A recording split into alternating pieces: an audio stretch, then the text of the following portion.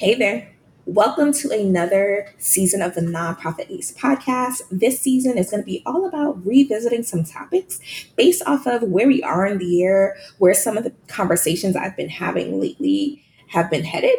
Well, if people are coming to me with this question, that means there's probably some people it's really timely for them right now. And I'm hoping that one of these episodes this season really resonates with you and gives you some steps that you can take actions towards. Listen up. Did you know you could talk to me directly in the podcast player? Clearly, I do podcasts, so I would love for you to talk back to me. So, if you want to join the community and start a conversation, check out the link in the show notes and just start with what resonated with you. Bring me a question that you might have. Maybe you'll hear me respond to it on a future episode. All right, so excited to chat with you.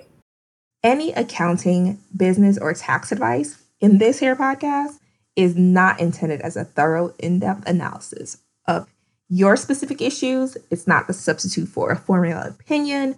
It is not good enough to avoid tax-related penalties. Gotta tell you this because don't want y'all coming for me.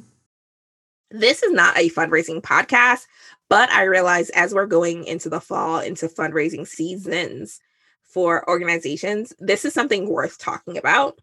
And so as we wrap up this season, I do want to leave you with one thing to consider. And maybe it's not something you change right now, but you plan ahead. Is the timing of your annual campaign or your major fundraiser the right timing? So the reason I say this is because you might find that you are asking people for money in a timeline that doesn't suit your actual operational needs. So if you find that you have a drought of giving in the summer, but you don't do your fundraiser to the fall, is your timing appropriate? Would it be more beneficial to say, hey, our fundraiser is actually in April? Because we know going into Q2 and 3, we're low on funding then. And so we want to get a boost via this annual campaign or this fundraiser. Another reason to consider the timing is maybe you should consider, do we do our annual campaign at the beginning of our fiscal year or at the end of the fiscal year? So if you do it at the beginning of the year, you know that you've done your biggest push. Now you're playing maybe catch up and saying, oh, this is what else we need to raise to meet those goals. Versus if you do it at the end of the year, you might be struggling and limping along all year long, hoping, okay, in December, we'll get the money we need. Well, at that point, it might be too late. Like maybe now you've had layoffs. And so you need to think about, well, what is the best timing? What's the most appropriate timing for our work? Not what other organizations are doing, not based off of what, people like to give in December. What is it that you need? Make that connection with your donor base so that they know. While a gift anytime is great, a gift specifically in April is good to help us to get through the summer. So that's it.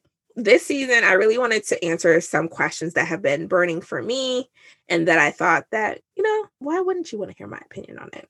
And so as you're thinking about what does the fall hold, maybe what you should consider as you go into your budget season. Yeah, that's right. Budgeting is coming up. As you're budgeting, maybe consider those things. How might we need to change our annual campaign to better align with our organizational needs? So if you have any questions about that, maybe talk to a development person, talk to someone who actually does fundraising. But if you want to talk through what does it mean for cash flow management, I'm your gal. So you can send me a message on LinkedIn. You can also message me on Instagram, but I will say that a comment will be much better than a message. So I am excited for the fall. Yeah, I think I am. I think I'm excited for the fall. All right. You all have a good day. Thanks for listening to another episode of the Nonprofit Ace podcast. Until next time. Bye.